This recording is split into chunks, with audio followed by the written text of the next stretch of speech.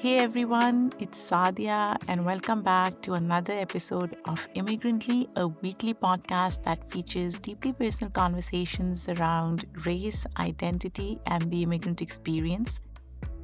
Whether you are curled up on the sofa with a cup of coffee or out for a quick jog, I hope you are feeling happy, healthy, and ready to tackle whatever is on your to-do list. And if you're not there and need a little pick-me-up, that's okay too. Whenever I'm feeling stuck or drained of energy, I think of one thing that would make me happy and add that to my plans. Today, it's a warm latte from Blank Street. I have it right now with me. So, for you, whether that is hot chocolate or a rom-com or even drinks with friends, try it. Seriously, feeling good is so important and we should all prioritize it as much as we can. Hopefully, this podcast is bringing you as much joy as it brings me. So, on to today's topic. Sexuality. Maybe the word freaks you out a little bit. Maybe it incites a million questions, as it does for me. Or maybe you avoid the topic altogether. Don't worry, you are not alone, and this episode's guest is the perfect person to unpack this topic with us. So why is that we stumble when we discuss sexuality? It should be a joyous topic rather than one fraught with shame, confusion, and invisibility, even as we get more shows and movies out there that attempt, and I use the word attempt, to tackle stigmas around sexuality and identity. Non-white and immigrant communities are still often left out of this representation. Dr. Varuna Srinivasan, a sexual health professional and queer advocate, is all about switching up the narrative. Yep, you heard it right. She is the founder of Tara Health Media, an online resource for sexual education that emphasizes intersectional and inclusive knowledge. She's also written articles for parents, Well and Good, in Lily, Allure and Health, where she covers everything from her coming out journey, anti-racism in sex education, and even testicles with taste buds. Yeah. You heard that right. I'll definitely have to ask her about that one. Without further ado, let's welcome Varuna to the show.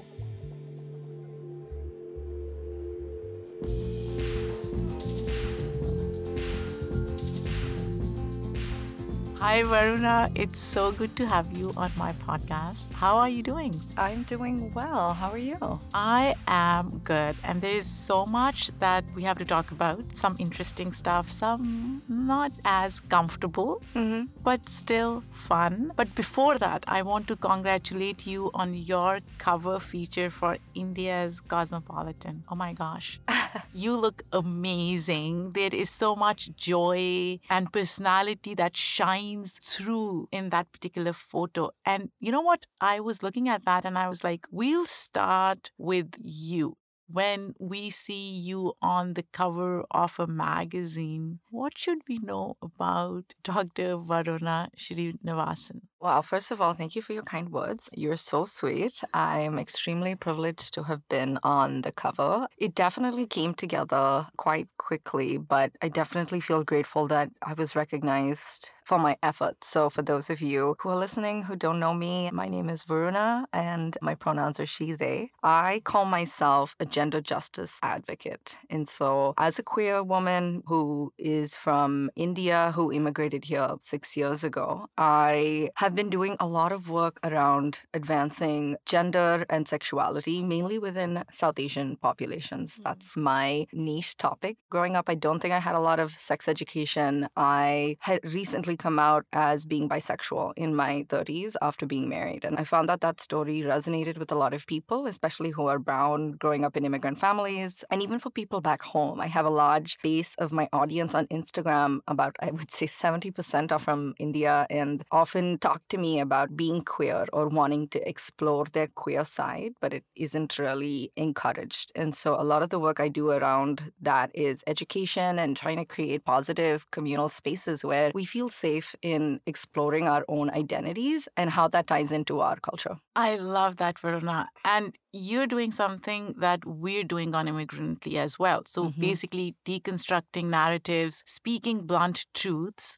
that can be uncomfortable yet so liberating. And let's talk about the education piece of it. Now, there is so much misinformation out there about bodies, sex, health. But what I really love about your platform is that you deconstruct them, confront issues in a very nice, older sister kind of vibe. And that's what I really like. Now, your column, your advice column, is a place where people anonymously send their burning questions and then you respond. And I was browsing through it and I was like, oh my gosh, I am learning so much because as a cisgender, heterosexual female, I was conditioned to think a certain way. I still have to stop myself and unlearn a lot of those misconceptions. So for me, that is such a nice, informative, easy space to internalize that information and learn from it. I mean, there are so many questions people have asked you, but I thought I'll share one,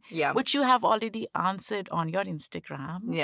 But we want you to answer it here as well. Okay. So the question is, and I quote, I identify as a woman. While I am sexually attracted to men, I am romantically attracted to both men and women. What does it mean? So could you answer it here for our listeners? Yes, absolutely. When we think about sexuality, we often think just about sexual attraction, but a big portion of that is also romantic attraction, emotional attraction, intellectual attraction, right? And so there are various forms of attraction, and not just the attraction that we feel in interpersonal relationships, right? But the ones that we feel towards ourselves and society at large. And based on that, there are, I would say, several labels, and I call them labels because our life experiences are so diverse and no two people are the same. If it resonates with you, take it. If it doesn't, don't take it. That's kind of my policy, right? So while we are almost, in a sense, and I use this word in quotations as well, which is groomed to grow up in a certain way, our society is almost violently cis heteronormative, and compulsory monogamy and compulsory heteronormativity is a norm almost, where we feel like we have to follow it. And so a lot of us don't think about what it means to be romantically attracted to someone who isn't someone of, say, again, quotations, the opposite gender. And so I think it's amazing that the person asking this question is saying, I am romantically attracted to someone of the same gender.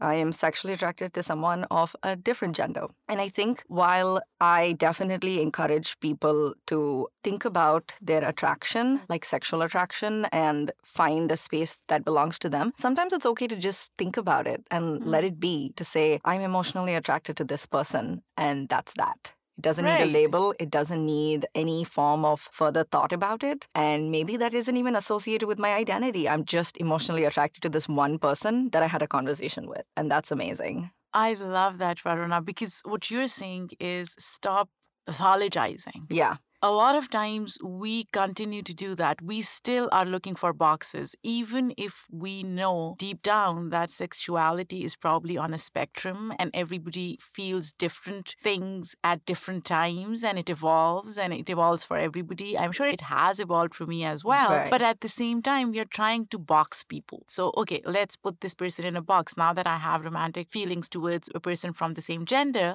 then I must be XYZ. Exactly. Yeah. How do we unlearn that? Well, I think we live in a society where there is such a need to label things. Take the label if it resonates, don't take it if it doesn't resonate. Whereas I think that my stance is definitely something that's what works for you may not work for another. And people are so quick to judge you or try to force you to be something. And I get a lot of DMs and I get a lot of messages from people that are like, am I bisexual? Like, tell me if I am bisexual. Oh my gosh.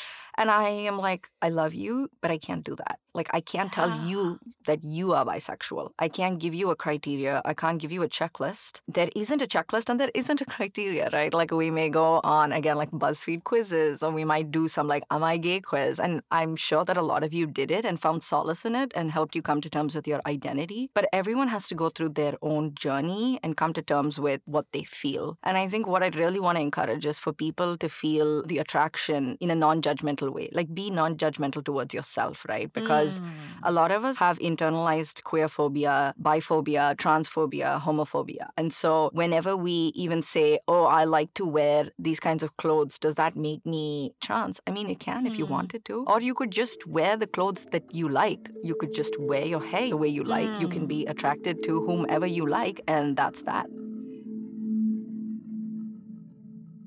Varuna, this is a great segue into a question which I was going to ask you down the line, but I think this is a good time to ask. Now, I was listening to one of your podcast episodes, and you talk about transgender kids and how parents should support or facilitate that journey, which makes a lot of sense to me. But as a mom of two girls, while I've given them space to have those conversations with me, and I want them to be honest in whatever process or whatever journey they are going through. At the same time, I feel, especially with kids, that, as you said, sexuality, gender identity is a journey.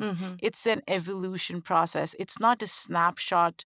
How do we understand the journey itself? And again, not try to box our kids. Sometimes there's this conflation of gender norms and gender identity or gender identification. So sure, boys don't have to play with trucks. Why should boys play with trucks only or have guns or go hunting, all that bullshit, right? And why should girls wear pink? Right. Let's just park it. Let's just get rid of it. But those are gender norms that have been defined by the society. It's a social construct. And sometimes we judge folks or children or adults based on that. So we are like, okay, if this kid is not playing with trucks, then they must be something else. How do we parse that out? While I can try to answer that in this podcast, I definitely think it has to be more of a collective and societal effort. And there are so many advocates out there who are doing amazing work to help us understand gender. I really encourage everyone to listen to Alok. They are amazing and talk so much about getting rid of the gender binary and how it boxes us, how everyone should live the way that they want to live. But I will say, from my point of view and from what I've seen, kids are kids and should be kids. And almost all of the children are very heavily influenced by their environment. And so when we tell someone who is assigned male, we tell a boy when they come out, I want to buy this pink teddy bear. And the dad's like, no, let me buy you a toy gun. That's almost like conditioning to say, actually, the thing that you like has meaning attached to it, and it goes against the grain of our culture and our society, and everyone's going to associate you being, quote unquote, a sissy or not a real true boy or a man. And that's almost a way that we perpetuate toxic masculinity. I was going to say that. Yes. And for girls as well, right? I think it's almost a cultural conditioning where not only just pink, right? But when I was growing up, I remember that I would sit with my legs almost open in the car, and my dad would say, stop sitting like a boy. And I would be like, well, it's really comfortable for me to just sit with my legs open.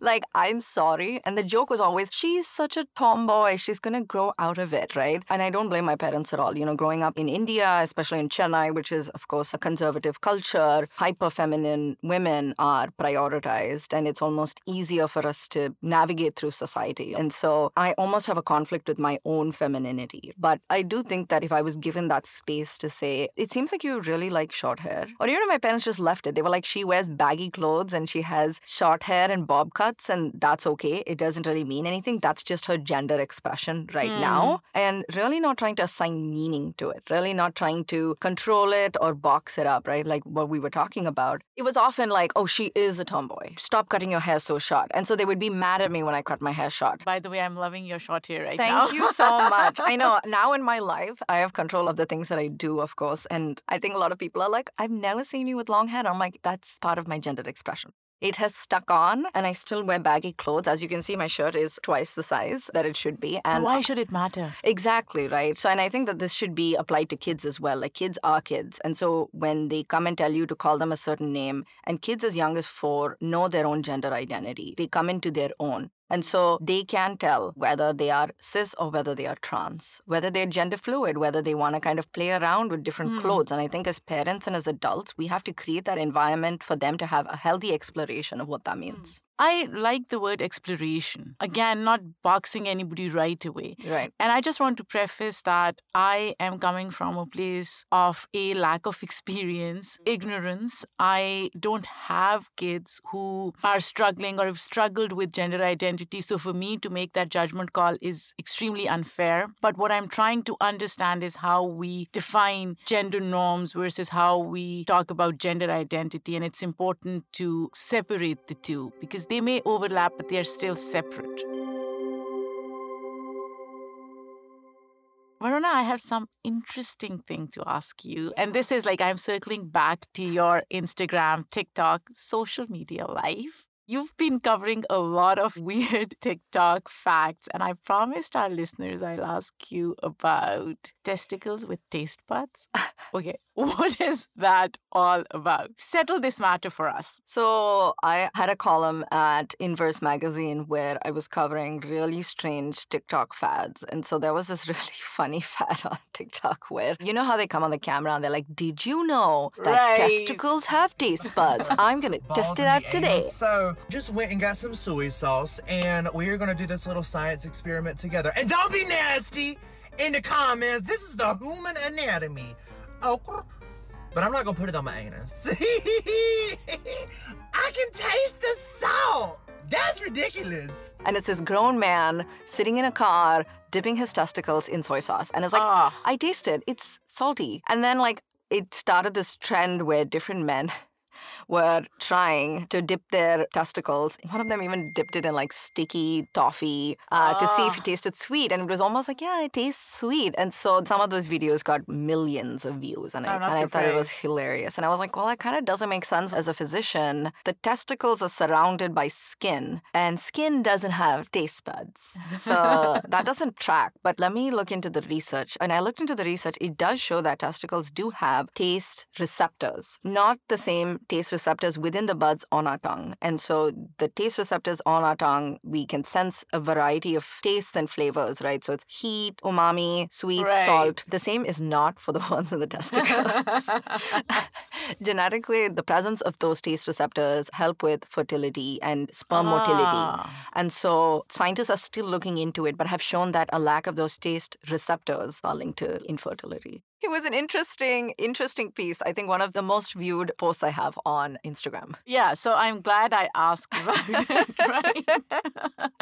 So I want to go back to your journey, right? Your sexual journey. And before I do that, I want to quote something from your Cosmo feature, which really resonated with me. And here's what you said, and I quote, "I think one of my best qualities is resilience, brought on by not just hope, but also softness. It can be easy to get jaded, hardened, and bogged down by the world. We constantly witness atrocities that bleed into our lives. As queer people, we are made out to be the enemy, quote unquote. We internalize so much of it, but our resilience and self-care are forms of resistance." Unquote. I mean, wow. It's so lyrical and provocative. And while we talk about sex and sexuality, we also have to recognize that marginalized identities are expected to be tough, right? Because we have to guard ourselves against the bigotry of the outside world. Sometimes we close up because of what we are seeing and how we preserve ourselves. And anyone who's seen your social media, your Instagram, can tell the pure joy and unapologetic pride that you have. And I was wondering, how have you been balancing between confronting that intolerance and still empowering your joy and self-care and being so unapologetic about it?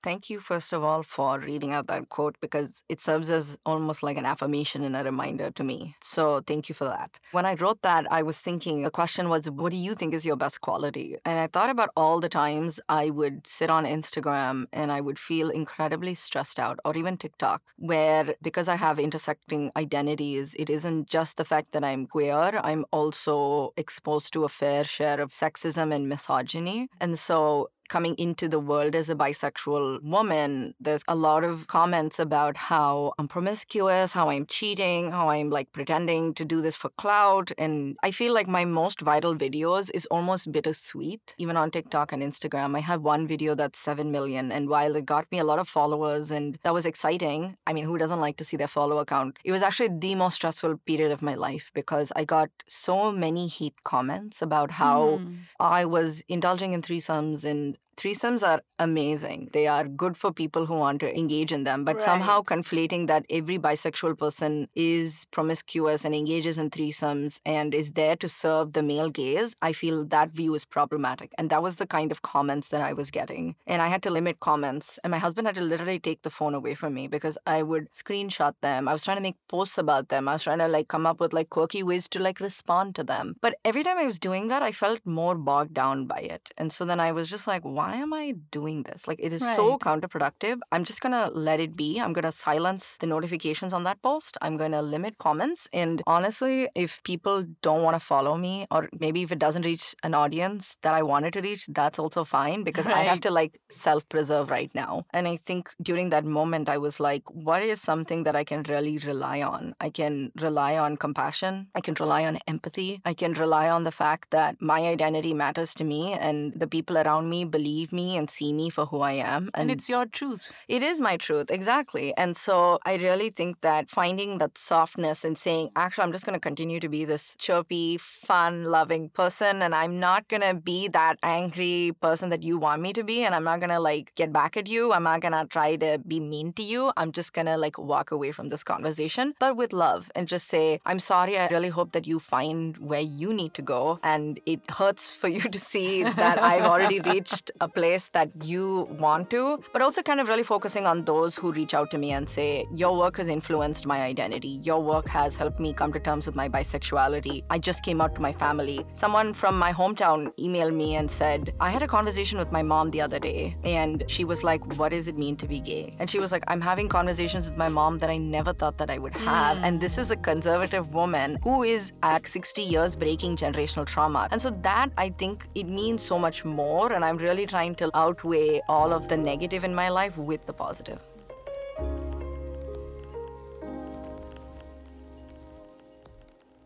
And talking about misconceptions, it's mind-boggling to see how normalized that are. Exactly. I'm pretty sure I have certain preconceived notions about bisexuality or anything that falls outside the heteronormative framework because we are so conditioned and prepped for that only. So I was wondering, what are some of the misconceptions that you see on social media or people ask you that really drive you crazy? I think several drive me crazy, but I think the worst one is like, how do you manage having sex with women at the same time? So almost as soon as they see that I'm bisexual, they're like, how many women have you slept with? And how do you balance that out with your marriage, right? And I just want to say that I am not polyamorous. Polyamory and people who are polyamorous is a very valid lifestyle and relationship structure. And people who can be bisexual and be polyamorous, I am not. But the idea that every bisexual person needs to be polyamorous in order to be valid in their identity, I find that to be very problematic. And so when people automatically thrust that onto me or ask me really invasive questions because they think that I'm queer, like, are you a virgin then? And it's just like, I don't really know how that's like relevant to my sexual identity. But I think what I really want to say is that even though I am public and I have quite a large following on Instagram and I talk very candidly about my sexuality, it is not an invitation to enter my space and be disrespectful. You can often tell that these questions are not coming from an ignorant or an innocent point of view. It's almost malicious. It's almost like, let me point out this thing that I think is really like problematic with being bisexual. And it's almost like,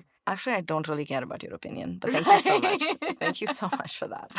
Varuna, you came out as bisexual relatively recently in 2020, and I was going to ask you, anything or anyone who inspired you. And then I stopped myself and I was like, why do we always assume that there will be some epiphany or some inflection point or some trigger? And then people are like, oh my gosh, now I know who I am.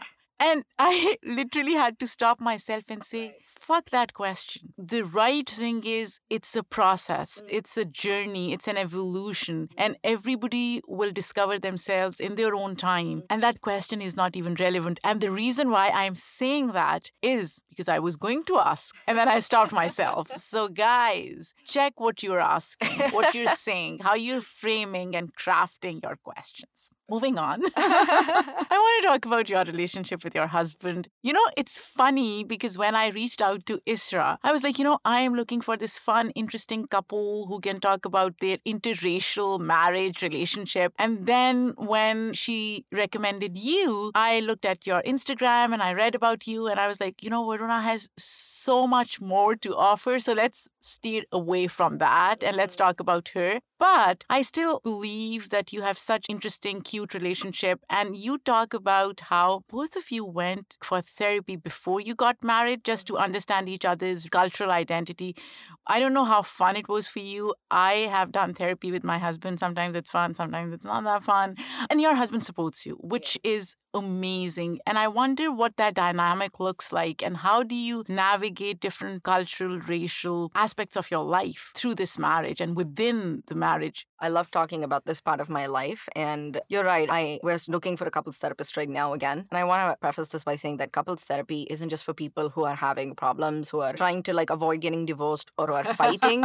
I had very specifically reached out for a therapist who could help us navigate this cultural divide almost. And I say that only because I think as immigrants, white assimilation is far easier, especially my husband being a white cishet man, for him to also teach him to respect and appreciate our culture in a way that's genuine and authentic. And not patronizing. And not patronizing, exactly. And not almost like a white savior sort of a way, right? And these are really hard topics to confront. And so when we fight, I almost feel like it's husband and wife fighting, but sometimes our identities almost come into play, right? There's a power imbalance where he is white, he is cis, and I'm brown, I'm queer, I'm also gender queer. And so I have a lot of experiences from my life and he has a lot of different experiences from his life. And when we fight, it almost feels like we're both approaching it from completely different points of view. And I almost struggle with knowing in the future that if we have a mixed race child, how are we going to raise them, especially in a culture that thrives on white assimilation. And white supremacy. And white supremacy, exactly. And I almost feel so uncomfortable wearing Indian clothes here, subduing my Diwali celebrations. And I think that over the last couple of years, I've just really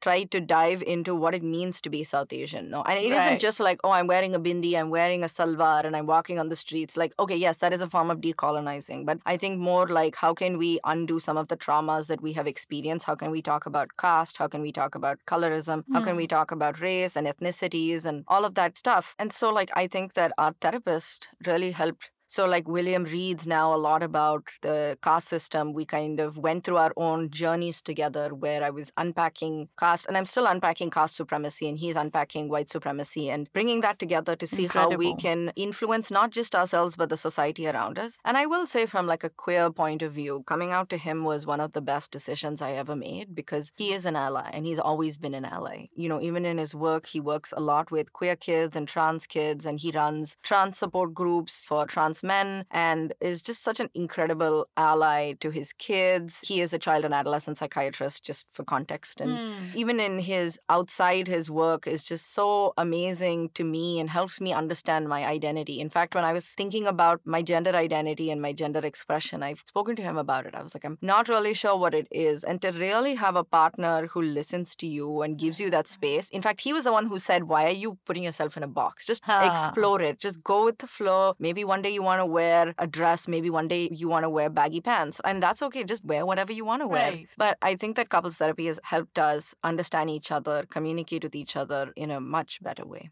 That's what I tell everyone. Couples therapy, as you said, is not only for couples who are going through some rough patch. It's to understand each other better. I have been married for centuries. No, not centuries. But I feel like we've become comfortable in our resentments towards each other, Right. in our happy moments. And sometimes you just have to look at it from an outsider's perspective into Right. your marriage, right? Right. And that can only happen when you have a professional who can really help you guide and navigate those different dimensions and ebbs and flows. So absolutely, I'm all for all sorts of therapy.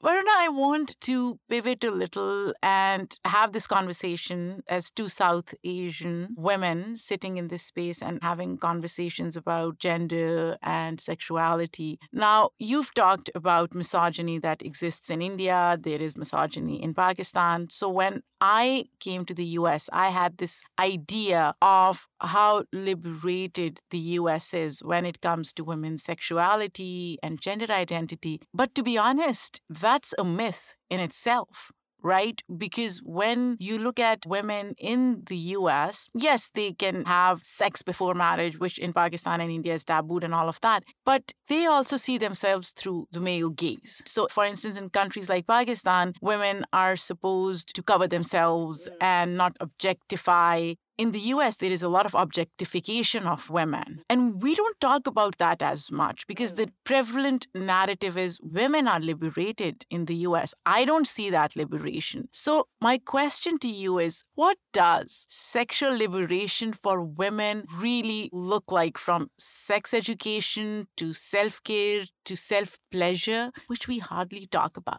I will first critique that, yes, you are right. I will say that growing up in India, I was often told, like, once you go to US, you'll be free. Or I told myself, like, once I go to US, I can marry who I want. And that's true. It is true that I was able to get the life that I wanted. I was able to find and fall in love with someone who isn't from my culture, and my parents finally accepted him and saw that he made me happy. And I also generally come from a progressive family, so it was definitely like possible. But it's interesting because when I came here, you are right, I am subjected to not just misogyny, of course, but like racism, right? Where I feel almost like, what does it mean to be sexually liberated? We think so much about the male gaze, and now there's often, like on TikTok, there was a whole trend where it was like critiquing and talking a lot about the characters that we love on screen and how they are written through the lens of a man, and what does that mean to be a woman? And we definitely have a long way to go in the US, but I think that it's really ironic and almost double standards when we see a lot of people in America saying, oh, America is now turning into a third world country like India. Oh my God, that drives me crazy. People stop saying that. I know, it's literally like, actually abortion is very much legal and not a topic of debate. I mean, we have our problems. Yes, absolutely. There are caste-based sexual crimes and sexual violence, especially speaking about India has a lot of Islamophobia. I'm not saying that we are far better, but I think it's almost like hypocritical for countries like America to be saying that, oh, we're turning into like the Taliban now. America is America. Exactly. And America has a racial history that it has to reconcile with. 100%. So leave other countries out of this debate, please. But, just thinking about what it means to be someone who is sexually liberated, going back to that part of the question, it is whatever it means to you, right? And I think that we have this idea that, for example, when you spoke about the hijab, like if you want to wear a hijab and you want to wear a niqab and you want to do whatever it is that makes you comfortable, that is sexual liberation to you. Whatever, however you want to showcase or show off your body or express yourself is sexual liberation. A lot of women write to me and say that I have a lot of shame around masturbation. I have a lot of shame around touching myself. In fact, I've never even looked at my own vagina. I've never looked at my own clitoris. I try to encourage people as much as possible to do that. It's great for genital self-image and it's great for your own mental health, in fact. But it's hard, it's hard to like unpack a lot of the trauma, the sexual trauma that comes from being ashamed of it when we're told to cover up. And so I think sexual liberation is even just sitting down one day and saying, I have a vagina, I have a clitoris, I have a body. And like taking really small baby steps towards it and not really comparing yourselves to maybe what we see again on Western media, right? Where it's like someone who is, say, walking through the streets wearing whatever they want. And that's completely amazing. I just don't think that is achievable and relevant to our communities and our cultures. And that's why I don't talk too much about sex toys, or like I talk about them minimally. But how can I talk about sex toys and that kind of like sexual liberation and wearing lingerie to someone who grew up in an extremely culturally repressed, sexually repressed household where they are constantly told that their body is shameful, showing their body is shame? We first need to unpack that shame, right? And so that's where I really want to start. I love it, Varuna. Can you and I be BFFs? Yes, we already are. You know, it's so good and it's so validating to have conversations like a person like you and Isra who are talking about liberation and sexuality and gender identity, but you're unpacking it in a kind way and an intentional way. You recognize your cultural nuances. You recognize where all of us, and I'm talking about people from different cultures, come from, rather than saying this is the only way or this is the right way. And if you're not following that particular narrow, one-dimensional narrative, then there's something wrong with you. You're either backward or outdated or uneducated or whatever. So I love, love, love that. And I'm sure there are so many people who already know about you and follow you. But guys, if you're not following Varuna, you're missing out on a lot, a lot. So before you go, I wanted to let you know that every month, the Immigrantly team shares what books we've been reading, what podcasts we've been listening to. And I see that you're also a reader. You read a lot of books. And I was wondering if you could give us some book recommendations or podcast recommendations that you listen to and that you enjoy. So yes, I am a voracious reader. My goal is to read 20 books this year, and I'm only on book 13. So I have devoted myself to reading a book hopefully every week until the end of the year. I also listen to this podcast that talks about books. So I'm quite one-dimensional in that way.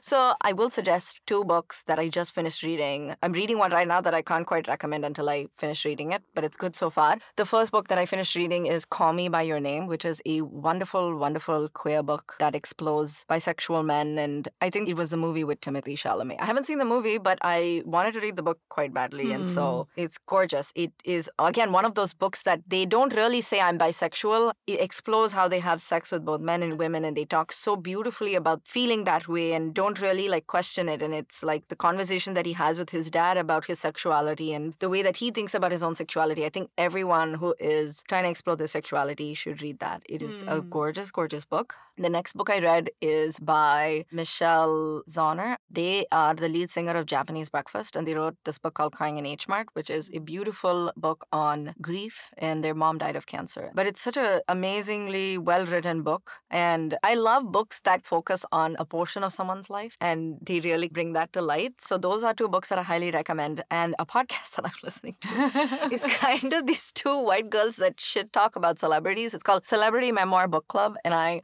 highly recommend it. They read books written by celebrities, and there are some books that are amazing, and there are some books that are just shit.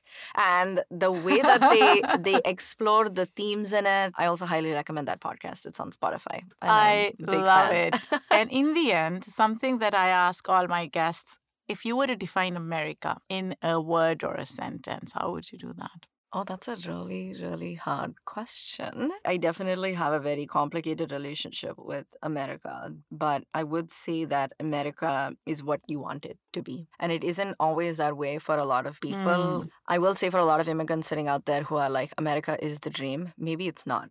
Let it be whatever you need it to be. Maybe it symbolizes a dream, and maybe you just need to unpack what that dream means to you. Maybe America doesn't even fit in that dream. And I Right. really want you to sit with that dream and learn what it really means to you, because maybe it's not even America after all. Right. I love that. And I'll just add that America, at least the way I see it, is so different for different people. Exactly. And for some, it really can be a nightmare. Exactly. It's important to acknowledge their pain and their hurt. Exactly. Sometimes we just look at things through our lens and not see 100%. what, other people, other folks around us, what humanity is going through. Exactly. Varuna, this was so good. Thank you for making the trek. Like, I didn't know you are 40 minutes away. Oh my God. But I am so glad that we were able to share this space. I could have done it on Zoom, but Zoom would have been a completely different dynamic and vibe. So I love this. Thank you so much for being here and sharing your thoughts. Of course. Thank you so much for having me. And I can't wait to see how our relationship develops after this.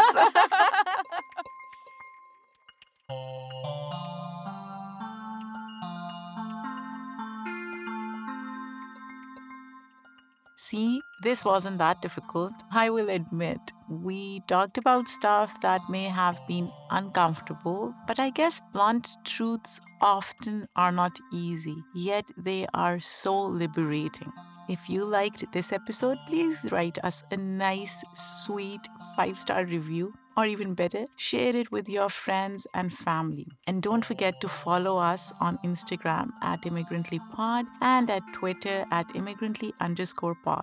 Also, I'll be honest with you, I cannot work this magic until you help us out. So please subscribe to our Patreon. You can find links on all our socials. Forgo just 1 cup of coffee for our awesome content. This episode was produced by me, Sadia Khan, written by Michaela Strother. An editorial review was done by Yudi Liu, and our amazing editor is Manny Simone. Until next time, take care.